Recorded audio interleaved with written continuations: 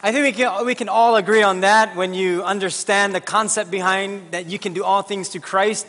And the reason why we can do that is because Christ could do all things and His Spirit lives in us. Merry Christmas, everyone, and that's why we celebrate Christmas. It's all because of what Jesus Christ has done and what God has given to us as a gift. And although Christmas season came quickly, it's here. And so with the shopping and all of that, you just got to deal with whatever you got to deal with. And I think for all of us, when we celebrate this time of year, it just brings that much more joy. And at the same time, it can bring that much more pain. Along with that, it can bring frustration and stress. But today, what we want to talk about is faith and truth. Because in this series, Choosing Truth, faith needs to be attached to it somehow. And we want to find out, what does faith have to do with truth? So you can take out your bulletin, and in there's some notes that will help you to follow along. First of all, I want to say thank you to all of you who participated yesterday in our Spruce Up Day. Some of you were not able to make it, but we did our very best to spruce up the place so that, as Pastor Charlie said, as you invite people, that we're getting the home ready so that they would find Christ. That's the hope. That's why we clean up. We don't clean up because we have to. We clean up because we get to. We get to clean up for the Lord so that when He brings people, that they will be in an environment that they can receive from Him. I also want to say thank you to Pastor Charlie for speaking in the past 2 weeks. Can we say thank you to him and Mapu for doing that? Really appreciate that.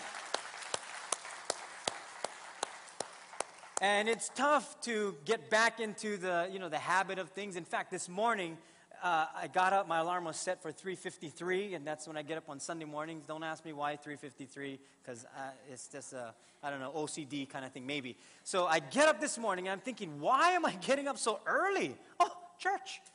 And I'm speaking, so I need to be here. I just needed to get back into the habit. I didn't know why I was getting up so early. And have you ever had those mornings where you're thinking, what day is it today? That's the morning I had this morning. I'm thinking, what? 3:50, why am I getting up so early? And so I'm glad I get to be here today, and I'm thankful that you're here. If this is your first time here today, I want to say welcome to New Hope Hilo, Hawaii. I pray that God will reveal something, that He will give you something special, because He has been preparing for this day for all of us. And so as we get into His Word, just watch what He will do. As we talk about truth, it's interesting that many people have a difficult time with truth because they've actually thrown God out as the source of truth. If we understand that God is the source of truth, then we can begin with God rather than with reason. And if we begin with reason, then everyone can find enough reason to bring up their own truth. But God is the source of truth, and we want to learn from His Word what truth is all about and what exactly does it mean for faith and truth to be lined up together. And it leaves me with this question. What exactly is faith? But let's look at what the book of Hebrews says, because it'll give us a specific definition on what faith is, and it's in your notes, where you can open your Bibles to Hebrews chapter 11, verse 1. And this is what it says about faith. Now, faith is the substance of things hoped for, the evidence of things not seen. It's something that's hoped for. You can't really see it, but there's evidence of the things that we cannot see that you're hoping for. There's a substance to it. Faith is not one of our senses, taste, touch, smell, sight, and hearing. Faith is believing in something you can't see with your eyes because there's evidence. That's how you can believe in something that you cannot see. It's because there's evidence. So why is this subject such a big deal? Why is faith and truth such a big deal? Why do we have to talk about it? Why can't we just live and then whatever happens, happens? Well, let's look at what the book of Timothy says. 1 Timothy chapter 4, verses 1 and 2. Here's why it's such a big deal. It says, now the Holy Spirit tells us clearly that in the last times, some will turn away from the true faith. They will follow deceptive spirits and teachings that come from demons. These people are hypocrites and liars, and their consciences are dead. The Bible tells us that we're going to turn away from the substance of things hoped for, the evidence of things not seen. In other words, Even though there's a lot of evidence to back up God's truth, people will turn away from it. And they'll turn away from it because there's a spirit that comes into a person. And when you turn away from the true faith, then to you, there's no glory to God. And when something great happens in your life that God was a part of, you don't give Him glory. You say, no, that was just by chance. That was coincidence. There's no way that was God. No, that's karma. Because I did something great here. It came all the way around to me, and now it came back to me. No. Or you say, no, that was just luck. You was lucky on that one. No. If you don't understand faith and truth, then you won't know how to give glory to God. You won't recognize that God was behind it. And God is saying, if you only knew the truth behind faith, you'd see that I've been there all along. That He never leaves us. He never forsakes us. But usually when you turn away from something like this, if you turn away from truth, the true faith, if you're turning away from something, you're usually turning towards something else. And what the Bible is saying is, if you're turning away from faith and truth and the true faith, then you're turning towards deceptive spirits. That's what it says. You're turning towards deceptive spirits and teachings that come from demons. Because faith and truth, they go hand in hand. Truth and faith bring balance to living a lifestyle pleasing to God. We all want balance in life. We all want to live with balance. That's why when women go shopping, they have to carry 2 shopping bags, not just one. And then if they shop again, when you get 2 bags here, they got to buy another one, and they got to balance it out. The other week, I was on my laptop, and for a couple of months, it's been giving me a difficult time with the balance of sound. Only the right side speaker was working. And so I tried messing with the wire, and it wasn't working, so I thought, I'll just use the speakers from the laptop. So I unplugged my earphones, and still it was unbalanced. And I thought, okay, wiring, something's wrong with wiring. Then I thought, wait a minute.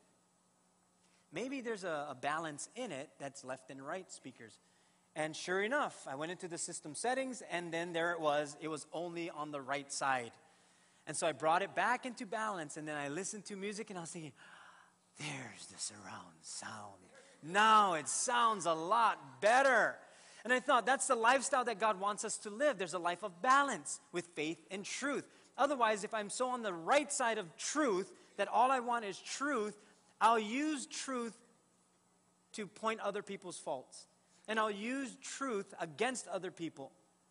But if I only have faith, and I say, well, everything's about faith, then I can just sit around and say, no, God's going to take care of it. God will just take care of it. Hey, how are you doing in your marriage? Oh, it's falling apart, but God is going to take care of it. What are you doing about it? Praying.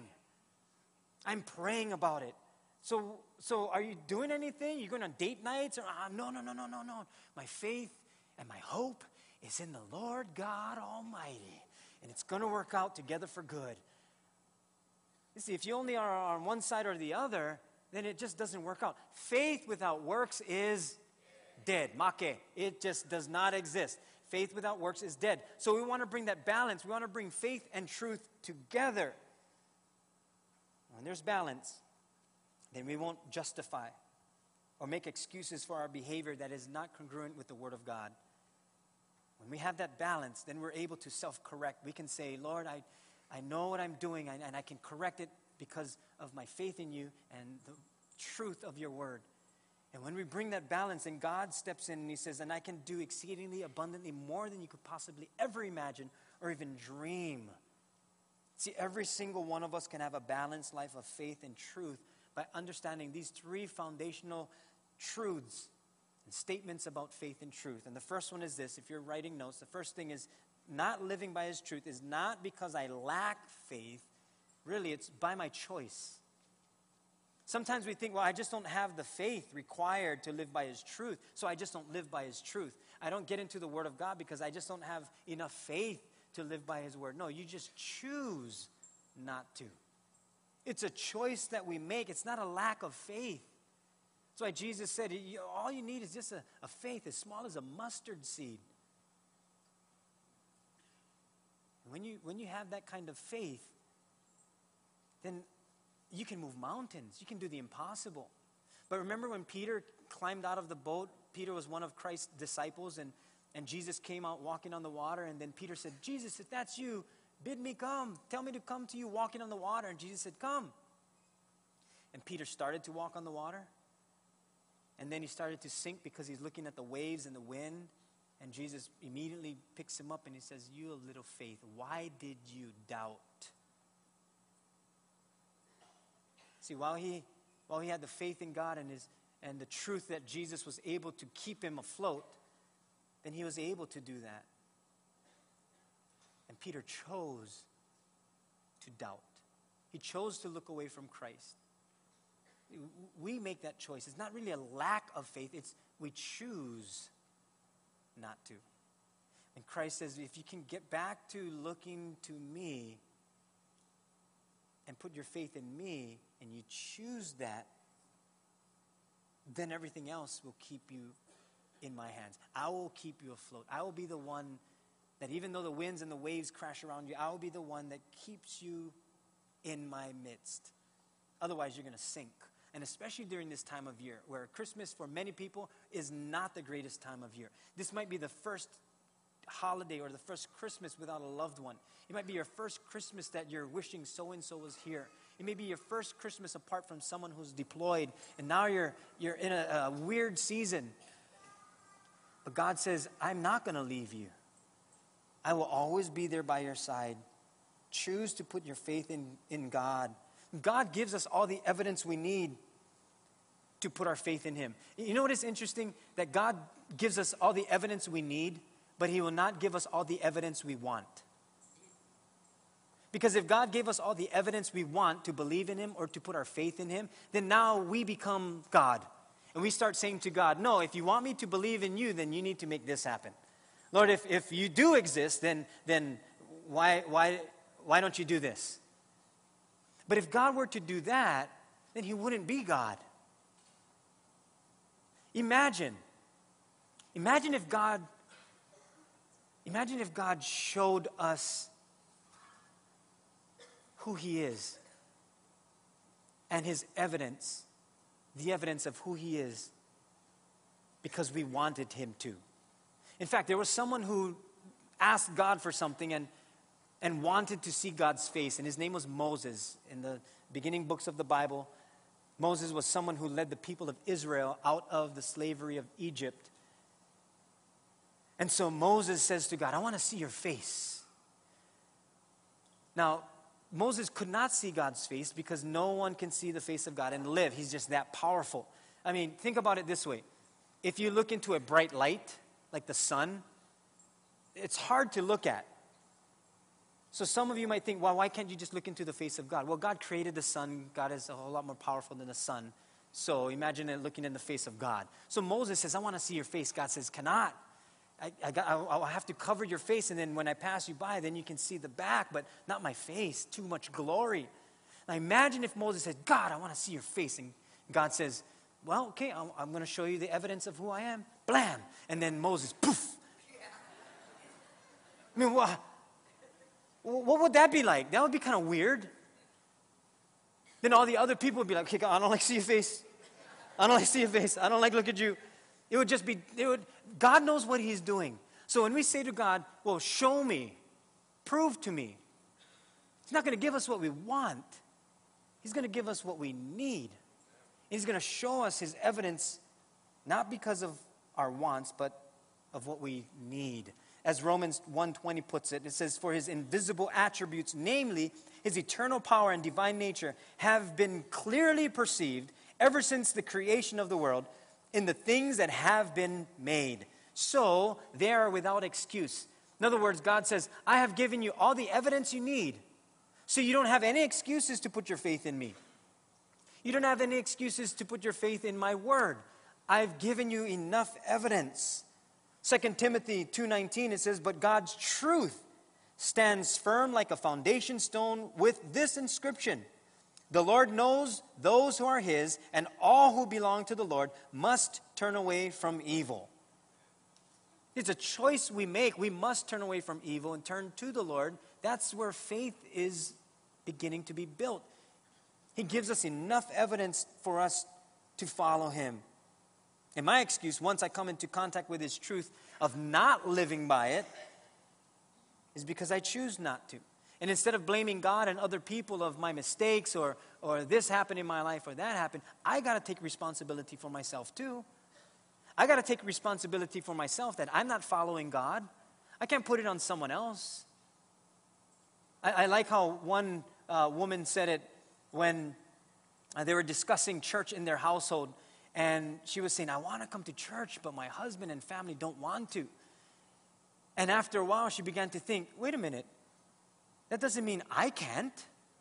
And I know many of you, you do come to church and your family doesn't come, or you do come together as a family. But imagine, even if one person did come to church, there's hope for everyone else. And you might be thinking, oh, no. My husband, my children, they would never come to church. Somebody said that about you. Someone said that about me.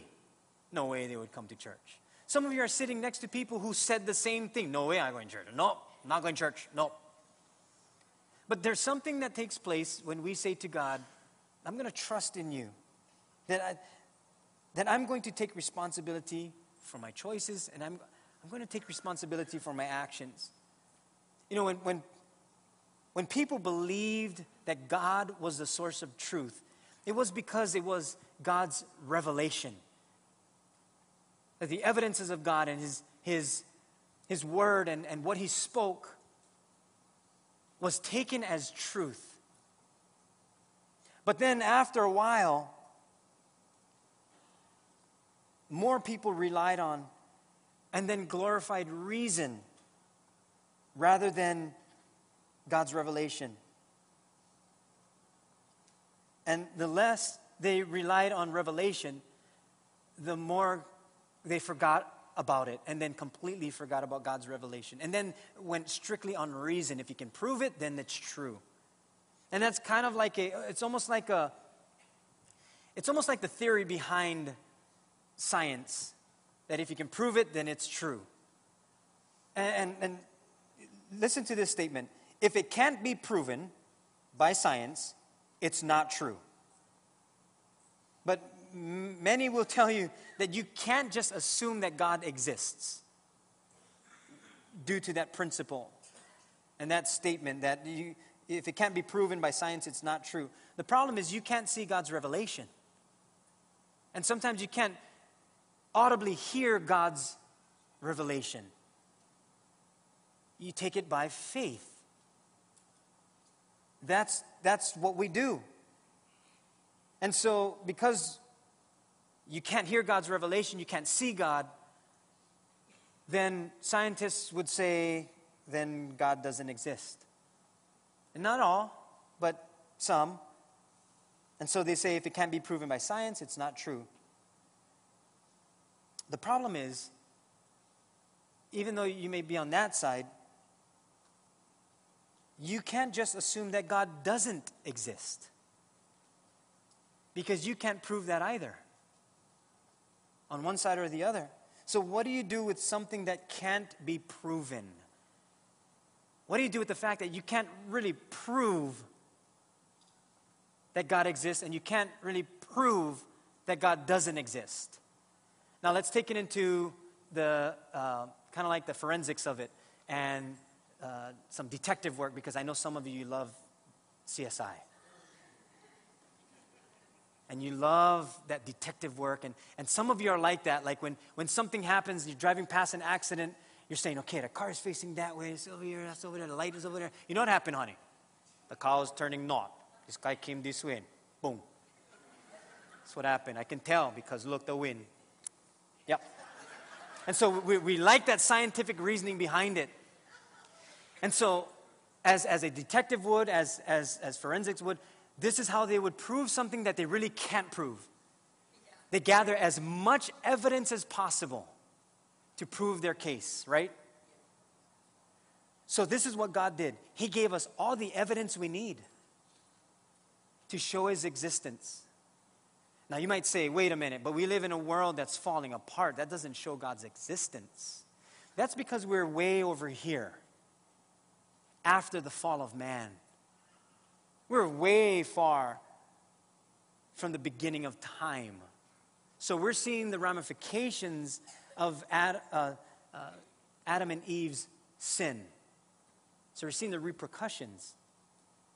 God brought Jesus Christ so that we could live free from all of these things trying to weigh us down, to glorify Him and to live a life of faith in Him.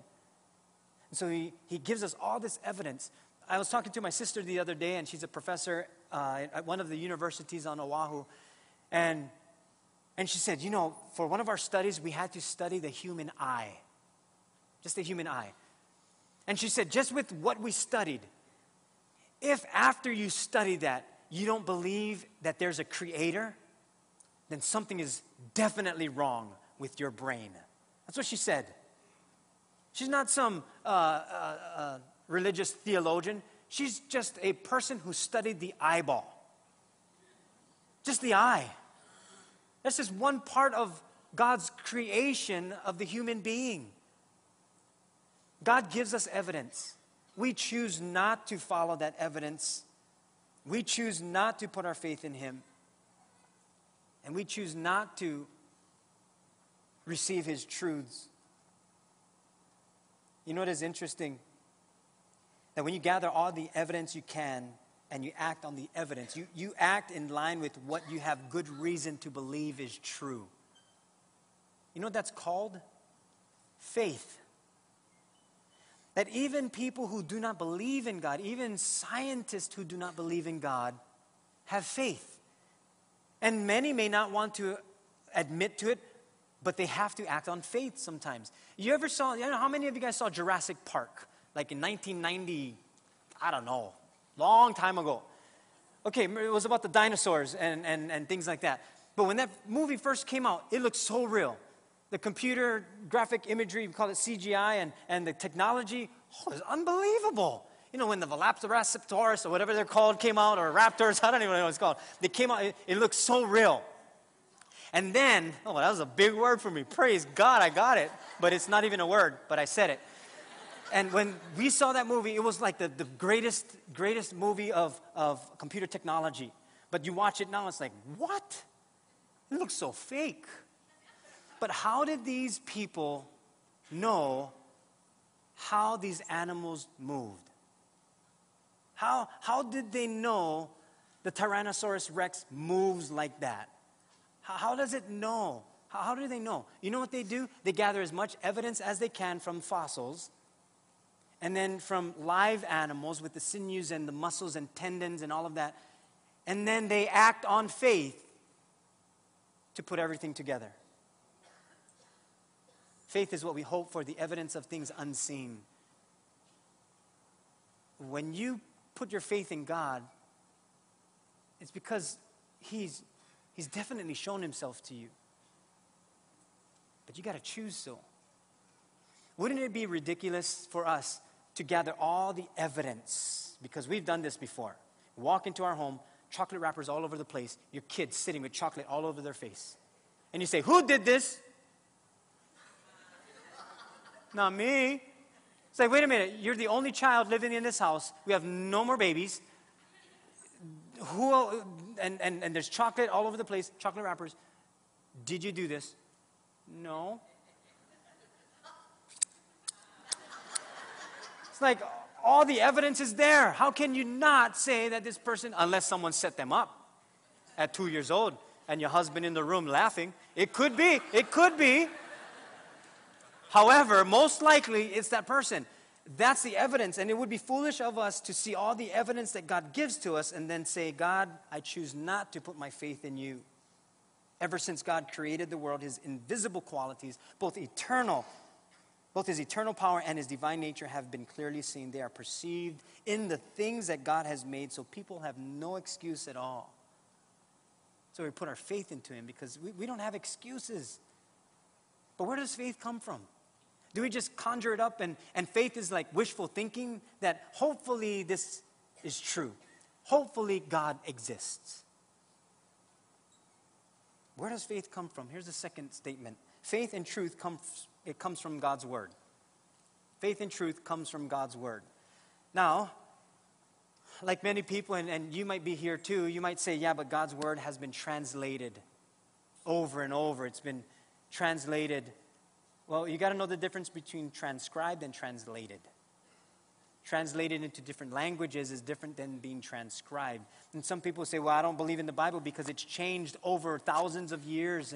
And here's what I want to say. If you're thinking that way, and if you know people who say, oh, I don't read the Bible because it's outdated and it's not the original manuscripts, I would ask this question. So what do the original manuscripts say? You know what they'll tell you? I don't know. I never read them. I don't know. Then that tells me, again, we're choosing not to get into the Word of God. Because if my excuse is, oh, no, it's been changed since the original manuscripts, that means I'm saying the original manuscripts are true. And why don't I follow that? Oh, I don't know Aramaic. I don't know Hebrew. I don't know Greek.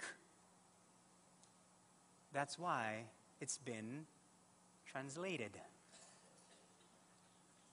So we get into the Word of God so that our faith is built. Faith and truth comes from the Word of God. Everything comes from something.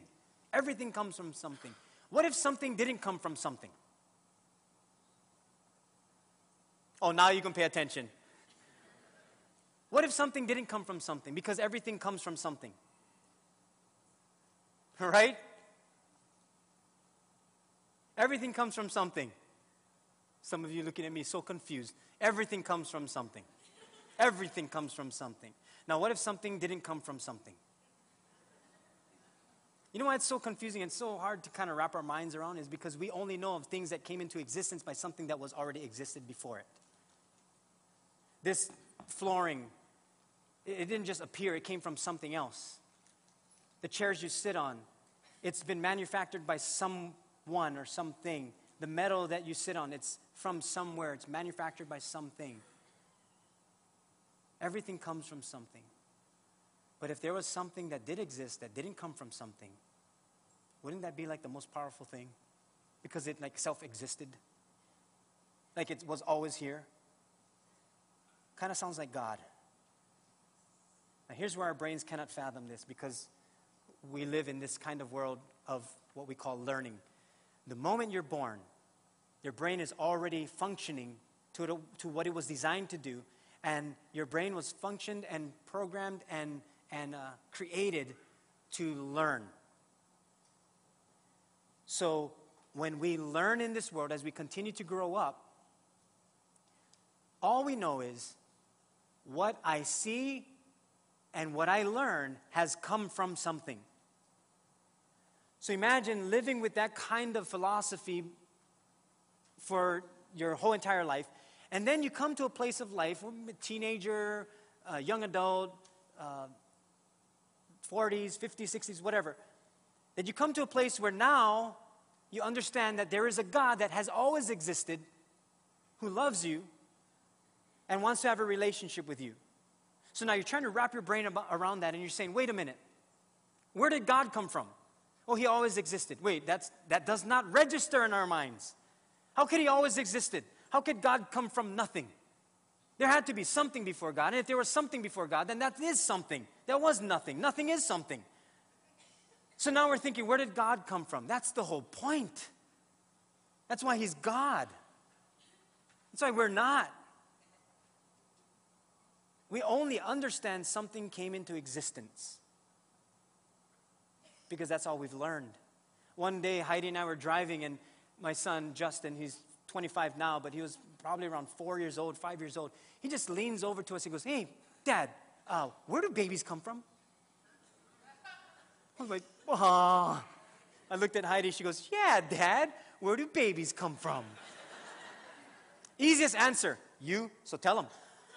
And then I just kept driving. And I thought, even a 4-year-old is wondering, where does something come from? Where do these things come from? How do these things come into existence? Because something comes from something, unless you're God. Our intellectual mind cannot fathom God. It cannot, on its own, decide, due to reasoning, say that God exists. That's where faith comes in. You're going to have to gather all the evidence And then with the faith that you have in God, put your faith in Him. See, there is a huge amount of evidence for God, Jesus, in the Bible. Based on this evidence, it's reasonable to believe that God reveals His truth through His revelated word, His revelation, and through who He is and what He has done. That's where we find God's revelation. It's in His word. Look at what Romans tells us. This is where faith is. So faith, as Romans 10:17 says, so faith then comes by hearing, and hearing by the word of God. If I don't hear the word of God, if we don't speak about the word of God, if we don't speak scriptures, we're not going to develop our faith. That's why we must get into the word of God. That's why this church must preach the Bible. We must get into the word of God. Otherwise, if we don't, then we won't develop faith. And if we're not listening, then we're not going to develop our faith. It comes from hearing the word of God, not just being in a place where God's word is spoken. I got to hear it. We got to listen. The other day, I snuck in Heidi's gift and under our Christmas tree, and so I just walked in the house and just dropped it and just kept walking. And I'm thinking, I wonder how many days she won't notice this gift. Days was like minutes, not even minutes. She's sitting down and all of a sudden, something's out of place in this home. Something is, yeah, north wind, east, yeah, facing, okay, lateral 22. Oh, there it is. And she goes, hey, is this my gift? And I says, yeah, don't touch it. What does she do? Touches it. So she looks in it, because it's in a bag. She goes, that's my gift. I said, yeah, don't touch it. Don't even look in it. So what does she do? She looks in it. So she opens it up. She's looking at it. I said, Heidi, don't touch it. It's your gift. You're not supposed to open that till Christmas. You got to wait. Does she wait? No. So she keeps looking. I said, Heidi, no. Enough. No, that's your gift. You're not supposed to open it yet. She looks up at me. You know what she tells me? She goes, I know, listen. I know, listen. That's what we tell our grandkids. You know, listen. You know, listen. And I told her, I said, you don't have to tell me. I know you're not listening. I'm telling you not to look in it. You're looking in it. And I wonder how often God would say to me, you know, listen. I've given you my word. You know, listen. And I just want to do whatever I want to do. He says, you want to develop faith? It's going to come from hearing. That's what it's going to come from. That's why I love our connecting groups that we're going to be developing next year, and our connecting conference and our small groups and our Bible studies. It's going to come from hearing the word of God. That's where our faith is going to be built. Faith and truth go hand in hand. I love that the Bible holds the truth for all kinds of circumstances, and we can trust it for answers for all kinds of questions. And it may not give you the specifics, but the principles are there. Jesus gives a prayer, his longest recorded prayer, and here's a portion of it found in John 17, 16, and 17 regarding truth. And Jesus says, and he's praying to God the Father, he says, they are not of the world, just as I am not of the world. He's talking about his disciples. He says, sanctify them by your truth. And then he makes this statement, your word is truth. It's like Jesus wanted to be crystal clear what was truth. He says, your word is truth. What God speaks is truth. That's where we find truth. He says, sanctify them by your truth. To sanctify means to separate from profane things and dedicate to God, or to purify, or to cleanse externally, to purify by expiation, which is to free from the guilt of sin, or to purify internally by renewing of the soul. So the Bible is saying, Jesus' prayer is saying, sanctify them by your truth. And none of those things happen, to be separated from profane things, or to be purified, or to be free from the guilt of sin. None of those things happen without our faith in his truth. That's where we're cleansed. It's by his truth. That's why when you get into the Word of God and we read certain things, it just hits us, and we can see where we need to change. Not because God doesn't love us the way we are, but because God loves us that much. Imagine if you just told your children, no need bathe, no need change clothes, just daddy and mommy loves you just the way you are. No need change diaper. Just stay like that. I love you no matter what. And we do. We love them no matter what. But we love them enough to change them and help them, aren't we? Do we? We love them that much. And God says, I love you that much. I love you that much to help you in this process called life. I want to help you to become better and better and better. And Jesus prays that for us. And it's freely available but rendered untouchable until we attach faith to his truth. Truth is mentioned over 200 times in the Bible. That tells me God is trying to get our attention regarding truth. The last thing that I will need is I will need faith to follow God's truth. We're going to need his faith to follow his truth. Faith and truth go hand in hand. We're going to need his faith to follow truth because there are going to be times that his truth will not make sense to us. But that's when we walk by faith. There are going to be times in your marriage that you're going to say, Lord, this doesn't make sense. It doesn't make sense for me to do this in my marriage, but I'm trusting in you. And God says, you go for it. I'm healing your marriage. God, it doesn't make sense for us to go out on a date night, waste money. God's saying, no, attorney fees are way more expensive. So you want to take care of it on the front side. You might feel like, oh, my family is falling apart, but Lord, you're asking me to spend more time with them. It's not me, it's them. And God says, this is what I'm asking of you. And you're saying, but it doesn't make sense. God is saying that's where you got to walk by faith and not by sight. Lord, I don't know what's going to happen with my health. I don't know about so-and-so, and I don't know about their healing. I don't know what's going to happen. But I trust your word. I trust your truth. That's where we walk by faith, because sometimes our eyesight ruins God's promises. Here's how it says it in the book of Corinthians, 2 Corinthians 5:7. For we walk by faith and not by sight. So you might be asking, well, okay, so what if I cannot trust what I don't see? What if I can't just, with all the reasoning that I'm thinking about, I can't trust what I don't see? Then I would say, then trust in the one who can see what we can't see. Because he does. He sees everything from beginning to end. In fact, Jesus knew we'd struggle with this, so this is what he did. In John 16:13, this is what Jesus tells us. He says, when the Spirit of truth comes, he will guide you into all truth. He will not speak on his own, but will tell you what he has heard. He will tell you about the future. And I always thought of, he's going to tell me about the future. I'm going to learn about the future and events that are going to take place and specifics about my future and where am I going to live, what home am I going to live in, what will my family look like, am I going to have 2 boys, 2 girls, 1 boy, 1 girl, what is it going to look like? And it's not being specific to that nature, and if God reveals that to you, then great.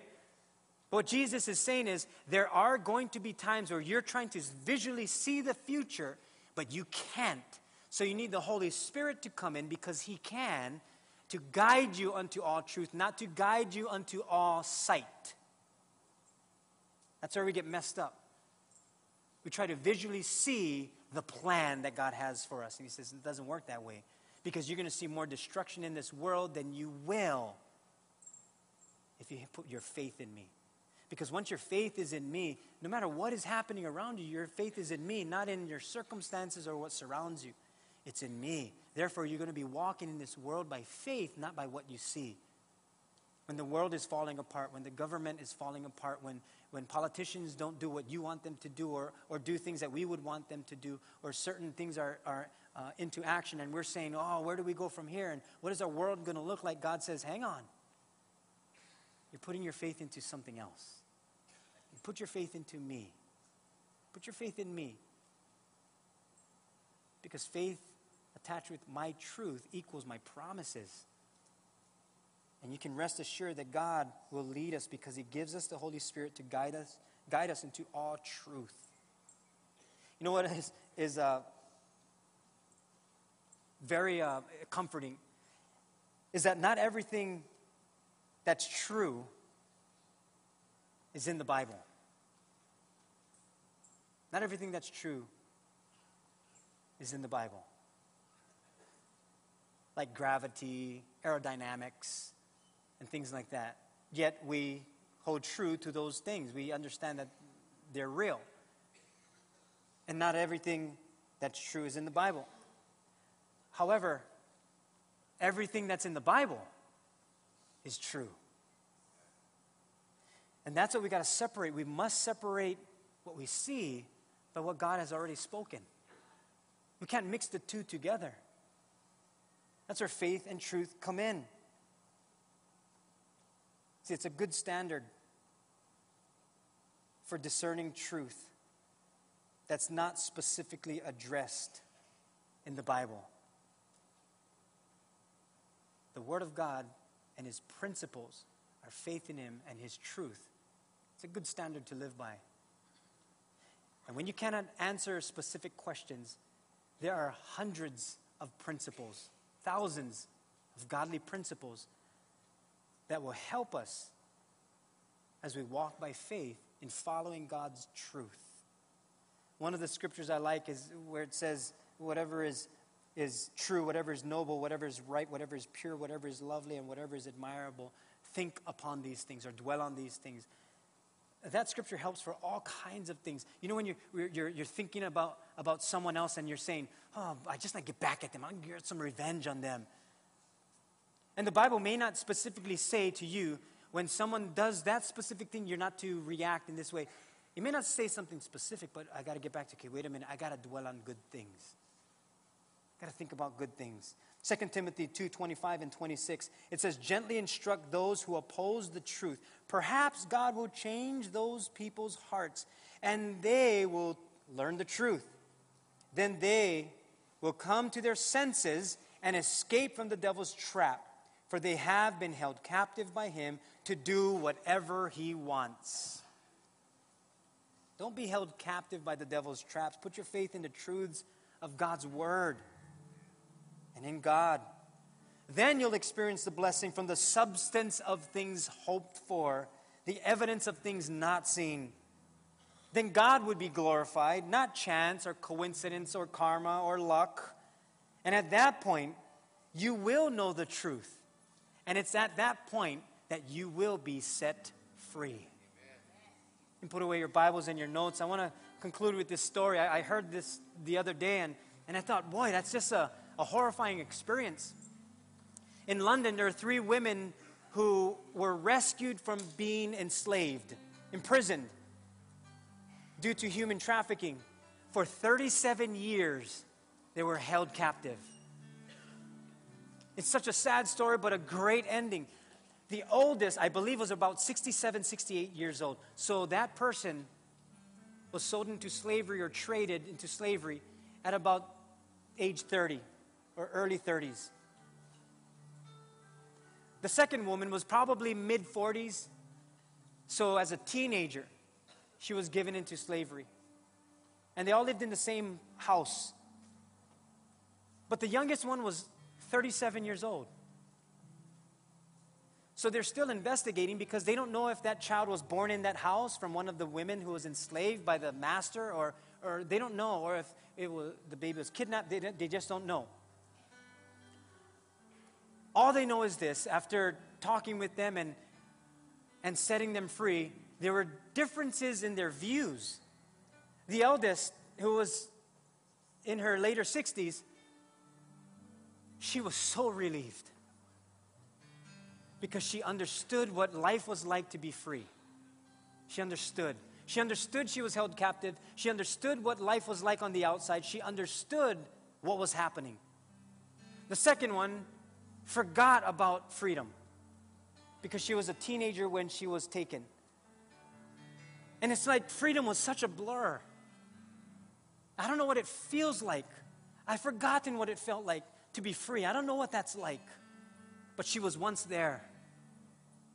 The worst one was the 37-year-old. The 37-year-old thought that's what life was all about. She lived in captivity, thinking, this is all my life is worth. This is all I got.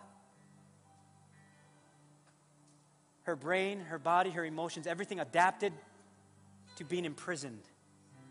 And she didn't even know she was in prison. But boy, when she got out, the freedom she experienced was beyond words.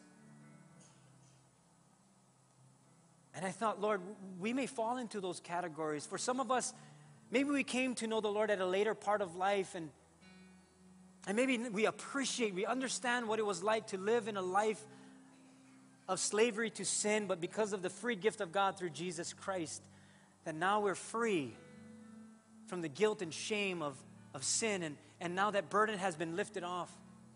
And you might be in the second category, that you don't know what freedom is like anymore. You don't know what it's like because you've drifted from God.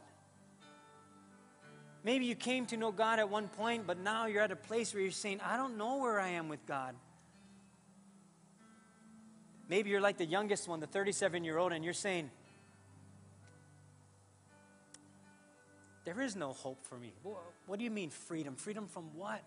This is the life I know. I am in guilt. I am in shame. I am imprisoned. I don't even know I'm in prison. All I know is this is all I got.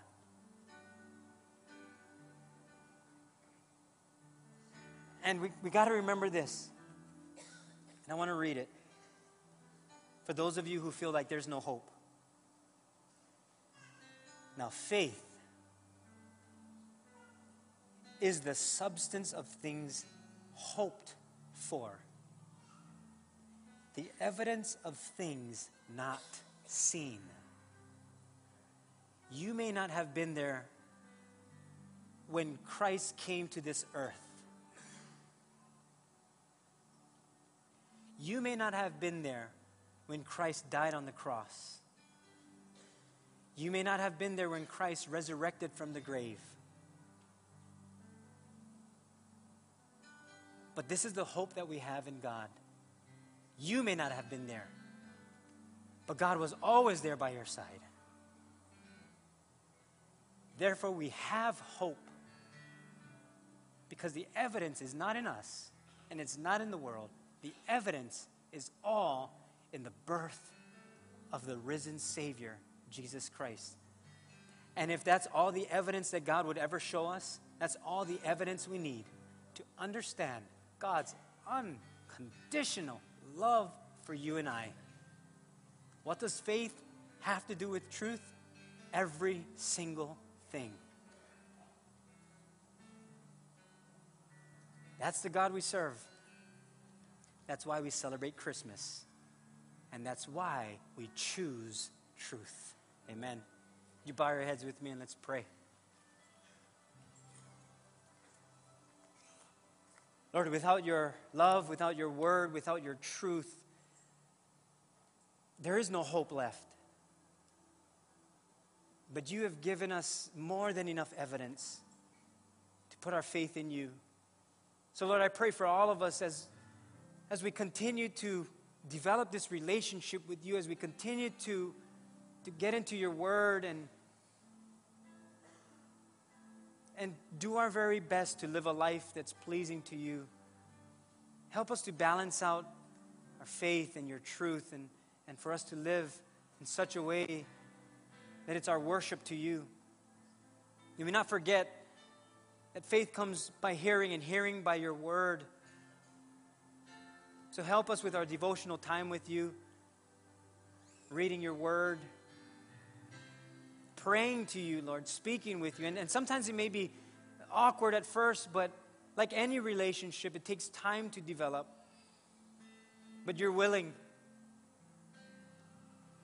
You're willing, Lord. You wait with anticipation to connect with us. So thank you for allowing us the privilege of being in your presence to connect with you.